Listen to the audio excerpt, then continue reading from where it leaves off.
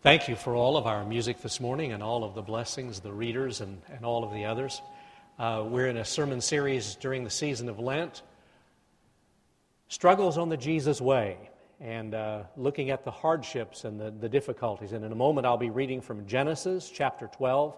If you want to have your Bibles ready, I'd like for us to bow for a time of prayer together, a time of silence in God's presence, and then I'll lead us in our family prayer.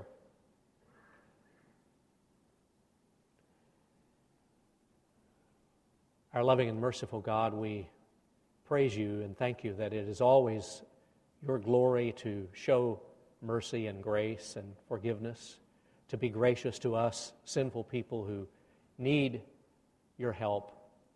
We come to you with brokenness, come to you with private pain, come to you with worries and burdens, come to you with fears.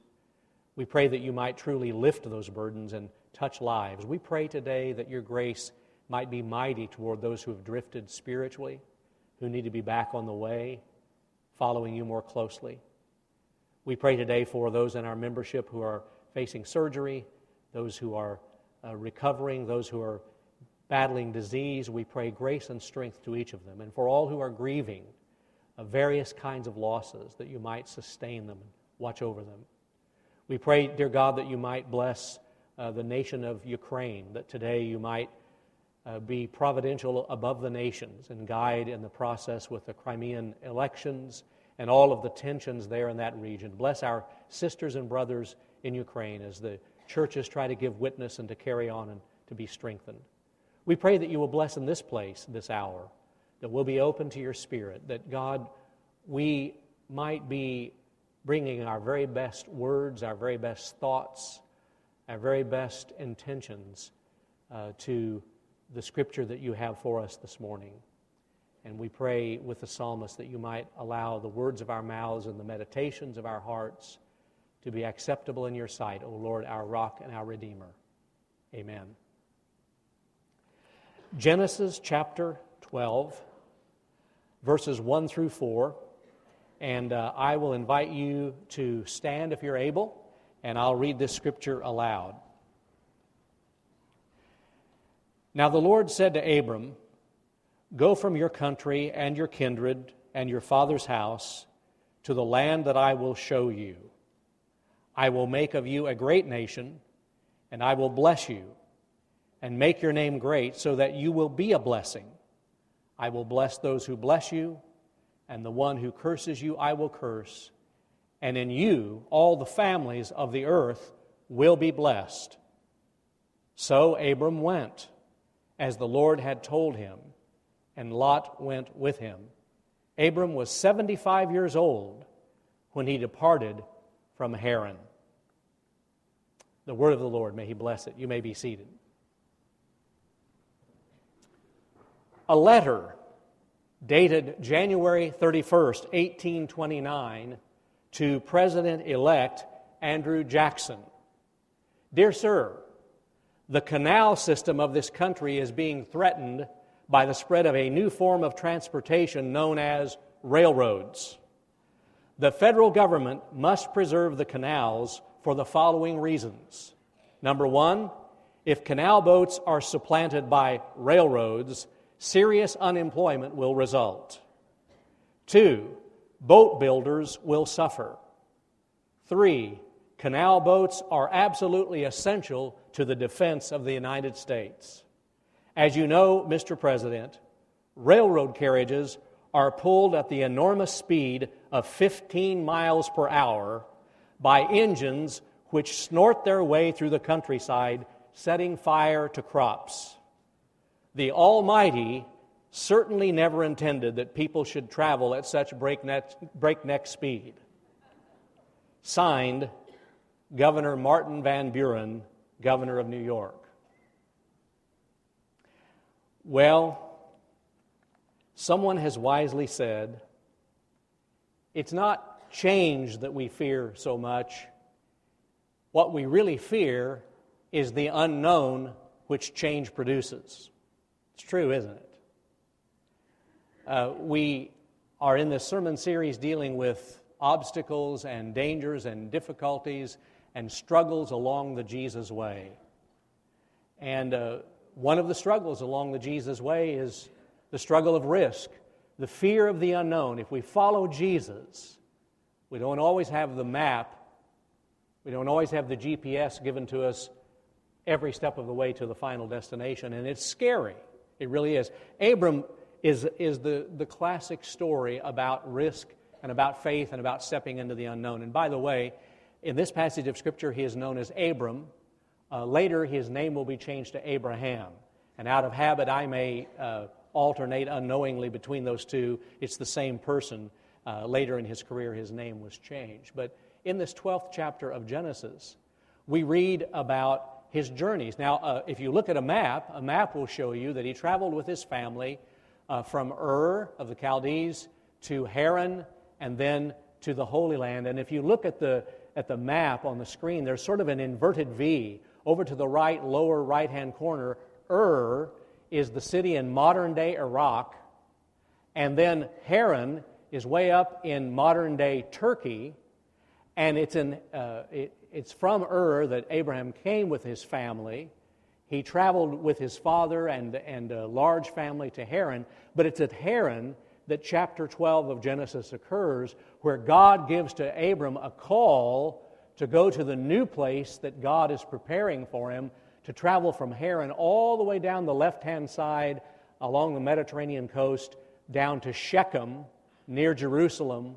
You can perhaps hopefully see that on the screen, on the western seaboard in the Holy Land, Palestine, Canaan, known by various names. Now, from Haran to Shechem, or Haran to that region, approximately 400 miles.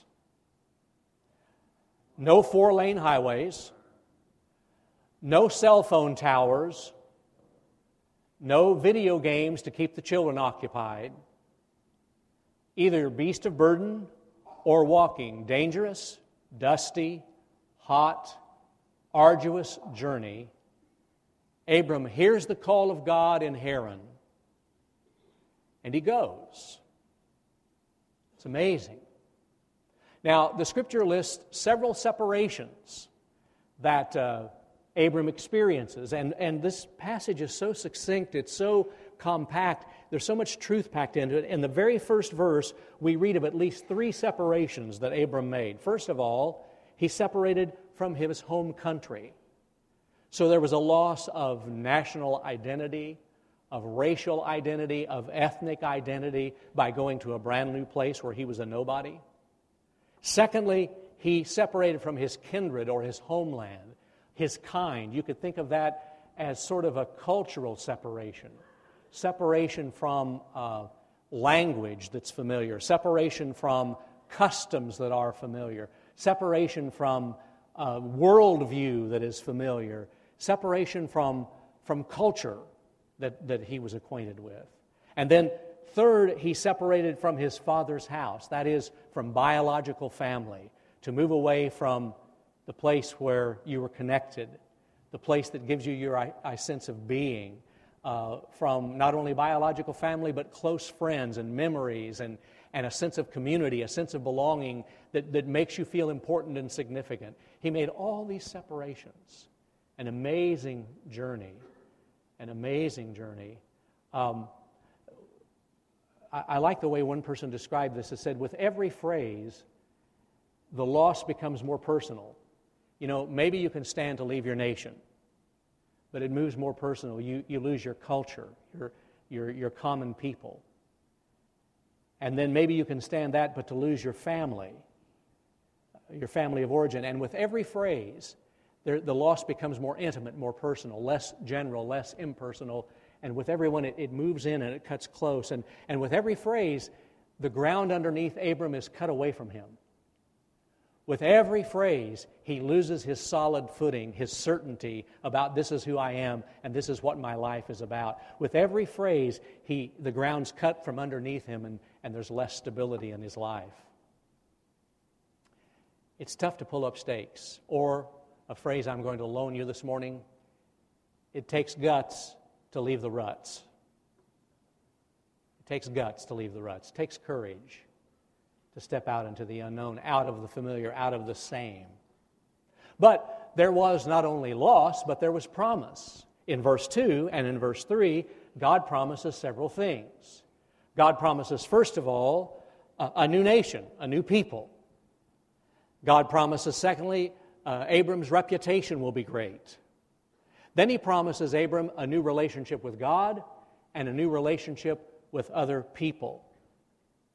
Look at it with me. I will make of you a great nation. I will bless you and make your name great so that you will be a blessing. I will bless those who bless you. The ones who curse you I will curse. And in you all the families of the earth will be blessed. In 2 verses, the word bless or blessing is used 5 times. If you don't get anything else from this sermon this morning, if you don't get anything else from life, understand that God created you so that God could bless you. God wants to bless your life. But God created you not only to bless you, but to make you a blessing. Not only to be a receiver, but a transmitter of blessing. That's what we're all created to be and to do. And we live in a world of curses. And I don't mean just swearing, although that's probably included. But I mean by curses, language and actions that diminish other people. Language and actions that wither and wilt other people, that devalue other people. We live in a world of curses, and in that world of curses, we're called to be blessed and to be a blessing to others. And so this was the promise to Abram. But we can't receive a blessing and be a blessing if we don't step out and risk. The promise couldn't come to Abram if he stayed in the rut. He had to move into the new. And we miss a lot of blessings and a lot of opportunities to be blessings because we want to play it safe. We love normal, whatever normal is. We love same. We love routine. We love ruts. We love comfort. We love security. The great Old Testament scholar Walter Brueggemann has given us a good model for talking about this polarity between equilibrium and transformation. If you could think of that on the screen as a long line that is a long continuum, and on one side on the left is our craving of equilibrium. And he points out that there are a lot of Bible passages that promise us equilibrium. The key word here is staying. Comfort, security, promise, structure, discipline. Lots of Bible passages, Brueggemann tell us, talk about equilibrium, and we love to claim those Bible passages. But Brueggemann points out that just as many, if not more, Bible passages are not about equilibrium, but about something on the other side of the continuum, which is transformation. And the key word under transformation is not stay, but go. The key word under transformation would be a word like risk or danger or adventure or instability or messiness. Now, both truths are in Scripture. But which one do you normally gravitate toward? Which kinds of Scriptures do you and I normally gravitate toward for our sense of comfort each day? Yeah. Here's a truth, and I challenge you to think about it. In our Western civilization, we have made an idol out of security. Many developing nations and people groups don't know security, so they haven't made it a god, but we have made a false god out of security, and we always want to hang around the equilibrium verses. But aren't you glad? I mean, you ever just stop and think about it? Aren't you glad Abram was willing to hear the transformation part of God's message and not just the equilibrium part of God's message? Aren't you glad Abram obeyed? Because if he hadn't have, guess what? We wouldn't be here. I mean, what he opened up, the way God blessed him and made him a blessing, continues to ripple into thousands and thousands of generations. But remember, it takes guts to leave the ruts. But it's not just our love of security that keeps us from the adventure. It's our love of success. we like to succeed. I like to succeed. You like to succeed? You know, in your job, you're being evaluated. In various enterprises, we like to succeed. If we're doing charity work in the community, we like to succeed as a church.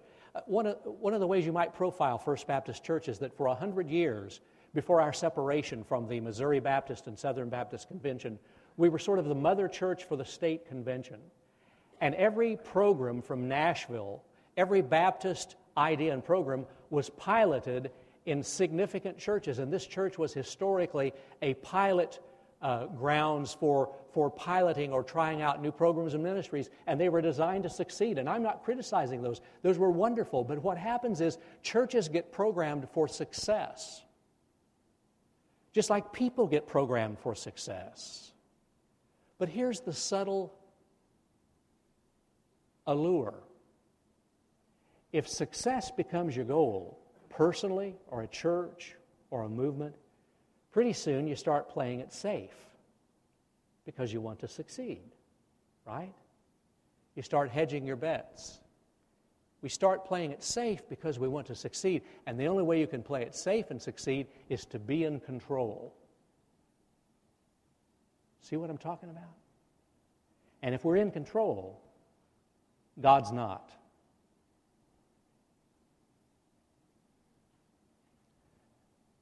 Now, Abram was not in control. His world was not tidy. His world was messy. He was not focused on success. He was focused on obedience. And there's a world of difference. He could live with the mess, although I doubt that it made him real happy at times, because he was focused on obedience. I want to make a case this morning for messiness. I'm in favor of it. I want to make a case this morning for mistakes. I'm in favor of them.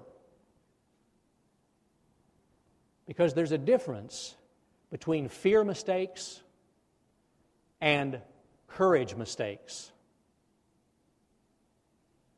Fear mistakes are mistakes that we make when we're running from God, or we're too afraid to try anything for God, and so we just sit in the rut, and we fall into apathy, and we don't do anything.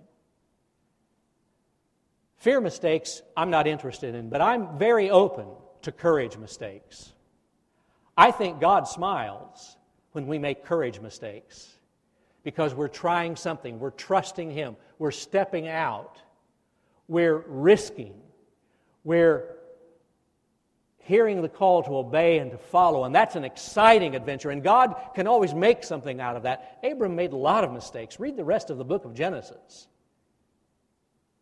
And his family was a mess. But at least they were moving. It's courage mistakes. And oh, by the way, this concept right here might explain why so many people are talking today about being bored with church or being bored in their Christian discipleship, a sense of apathy and malaise. Because you see, if you never risk anything, there's never any celebration. And maybe the reason some of us are bored spiritually is because we've never tried anything God-sized. We haven't tried anything big. We haven't stepped out of the safety zone. We haven't stepped out of the rut. We haven't risked. When we risk, there's great joy and celebration because there's something at stake. It takes guts to leave the ruts. And specifically in this text, how much clear direction did God give to Abram? I mean, you read verse 1, God says to Abram, I will show you, I will make you. But how specific was the instruction? I mean, did God give Abram a GPS? Did God say, now the first year, here's the plan, Abram, here's the whole chart. Now, the first year we're going to do this, and then phase 2 we're going to do this, and phase 3, and then when you're old, He just said, I'm going to show you. In fact, I'd never seen this before. I've studied this scripture, this passage all my life. For the first time I saw it, God only says in verse 1, I'll show you. He doesn't say to Abram until verse 7, I'll give the land to you. You know what happens between I'll show you and I'll give it to you? Abram obeyed. Abram trusted. God's not going to give the land to somebody who's not going to obey. God says, I show you, then Abraham obeys, and then God says, okay, I'll give it to you. You know, God isn't going to show us the whole plan. He's going to show only as long as we trust Him and step out. You know the old analogy. I've used it many times from this pulpit. The headlights on your car, if you're driving home from the lake late at night, back to Jefferson City, your headlights don't shine from Camdenton around every corner into your driveway. Your headlights only shine a little bit ahead. If your car keeps moving, your headlights keep piercing the darkness. If your car stops, the headlights stop piercing the darkness. God doesn't shine and show us the whole journey. God shows just a little bit at a time so that we trust Him. And as we risk and get out of the ruts, then God will show us a little bit more. We stop trusting, He'll stop showing. And how old was Abram? 75 years young.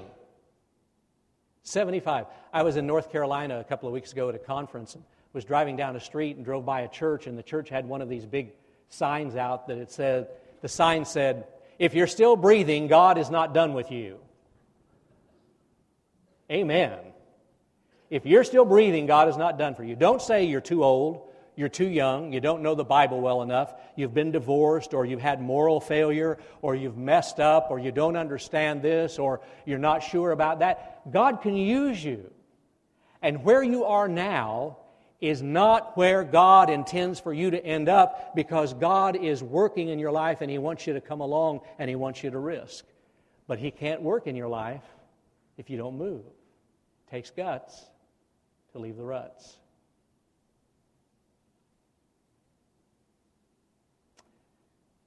And so, who's ready to go further with God this morning? Way to go, Tony. Way to go, Jeremy. Who's ready to experience more of God than what you've experienced? More of the Christian journey, the journey with Jesus, than you've experienced? Who's tired of the same old, and ready to step out and risk something so there'll be something worth celebrating? And then ask yourself, what would that look like? If I were to step out and trust, what might that look like, and what might it cost me?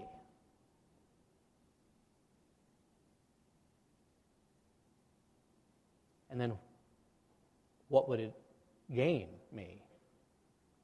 God would bless, and God would make me a blessing.